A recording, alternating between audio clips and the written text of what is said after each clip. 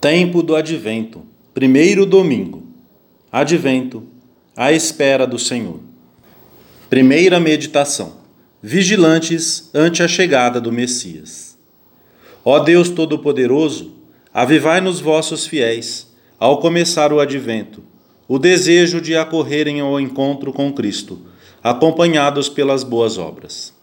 Talvez já tenhamos tido a experiência, diz Ronald Knox, num sermão sobre o Advento, do que é caminhar na noite e arrastar os pés durante quilômetros, fixando avidamente o olhar numa luz longínqua que representa de alguma forma o lar. Como é difícil avaliar as distâncias em plena escuridão. Tanto pode haver uns quilômetros até o lugar do nosso destino, como apenas umas centenas de metros.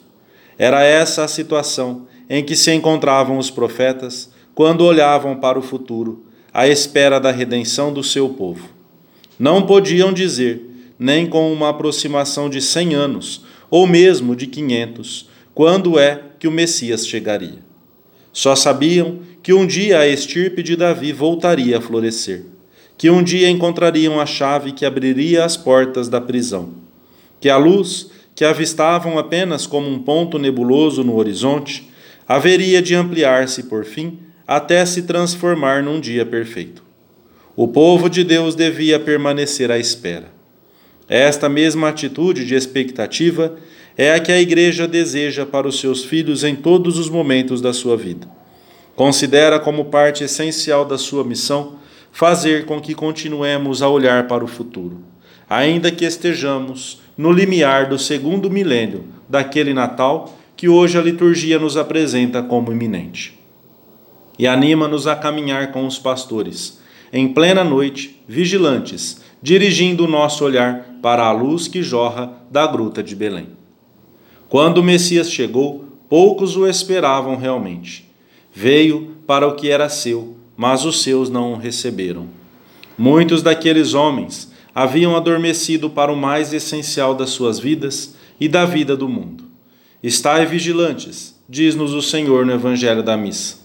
Despertai, repetir-nos-á São Paulo, porque também nós podemos esquecer-nos do mais fundamental da nossa existência. Convocai todo mundo, anunciai a todas as nações e dizei: olhai para Deus, nosso Salvador, que chega. Anunciai-o e que se ouça. Proclamai-o com voz forte. A Igreja nos põe de sobreaviso, com 4 semanas de antecedência, a fim de que nos preparemos para celebrar de novo o Natal e, ao mesmo tempo, para que, com a lembrança da primeira vinda de Deus feito homem ao mundo, estejamos atentos a essas outras vindas do Senhor, no fim da vida de cada um e no fim dos tempos. Por isso o Advento é tempo de preparação e de esperança. Vinde, Senhor, não tardeis. Preparemos o caminho para o Senhor que chegará em breve. E se notarmos que a nossa visão está embaçada e não distinguimos com clareza essa luz que procede de Belém, é o momento de afastar os obstáculos. É tempo de fazer com especial delicadeza o exame de consciência e de melhorar a nossa pureza interior para receber a Deus. É o momento de discernir as coisas que nos separam do Senhor e de lançá-las para longe de nós. Para isso, o exame deve ir até as raízes dos nossos atos, até os motivos que inspiram as nossas ações. Segunda meditação. Principais inimigos da nossa santidade. As 3 concupiscências. A confissão, meio para preparar o Natal. Como neste tempo queremos de verdade aproximar-nos mais de Deus, examinaremos a fundo a nossa alma. Encontraremos aí os verdadeiros inimigos que se empenham sem tréguas em manter-nos afastados do Senhor. De uma forma ou de outra, estão aí os principais obstáculos para a nossa vida cristã: a concupiscência da carne, a concupiscência dos olhos e a soberba da vida. A concupiscência da carne não é apenas um impulso desordenado dos sentidos em geral, não se reduz exclusivamente à desordem da sensualidade.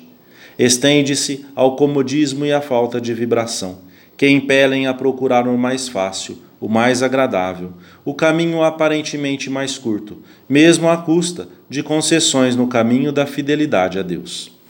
O outro inimigo é a concupiscência dos olhos, uma avareza de fundo que leva a apreciar apenas o que se pode tocar. Os olhos da alma embotam-se. A razão julga-se autossuficiente e capaz de entender todas as coisas, prescindindo de Deus. É uma tentação sutil, que se escuda na dignidade da inteligência que nosso Pai Deus outorgou ao homem, para que o conheça e o ame livremente. Arrastada por essa tentação, a inteligência humana considera-se o centro do universo. Entusiasma-se novamente com os sereis como deuses, e enchendo-se de amor por si mesma, vira as costas ao amor de Deus. Deste modo, a nossa existência pode entregar-se sem condições às mãos do terceiro inimigo, a superbia vitae. Não se trata simplesmente de pensamentos efêmeros, de vaidade ou de amor próprio. É um endurecimento generalizado. Não nos enganemos, porque tocamos o pior dos males, a raiz de todos os extravios. Agora que o Senhor vem a nós, temos de preparar-nos. Quando chegar o Natal, o Senhor terá de encontrar-nos atentos e de alma bem disposta, e assim terá de encontrar-nos também no nosso encontro definitivo com Ele. Precisamos tornar retos os caminhos da nossa vida, voltar-nos para esse Deus que vem até nós. Toda a existência do homem é uma constante preparação para ver o Senhor, que cada vez está mais perto. Mas no Advento, a Igreja ajuda-nos a pedir de um modo especial: Senhor, mostrai-me os vossos caminhos e ensinai-me as vossas veredas. Dirige-me na vossa verdade, porque sois o meu Salvador. Preparemos este encontro através do sacramento da penitência.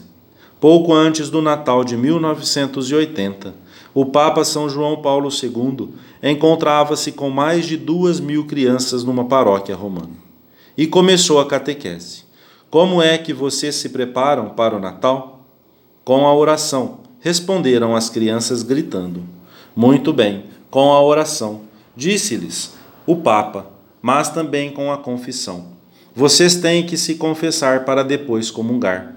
Farão isso? E os milhares de crianças responderam ainda mais alto: faremos. Farão? Sim, devem fazê-lo, disse-lhes João Paulo II.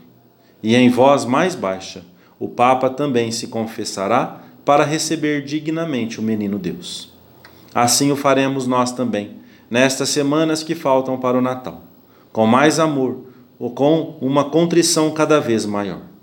Porque sempre podemos receber com melhores disposições este sacramento da misericórdia divina, como consequência de termos examinado mais a fundo a nossa alma. Terceira meditação: vigilantes mediante a oração, a mortificação e o exame de consciência. Naquele tempo, disse Jesus aos seus discípulos: estai de sobreaviso, vigiai e orai, porque não sabeis quando será o tempo.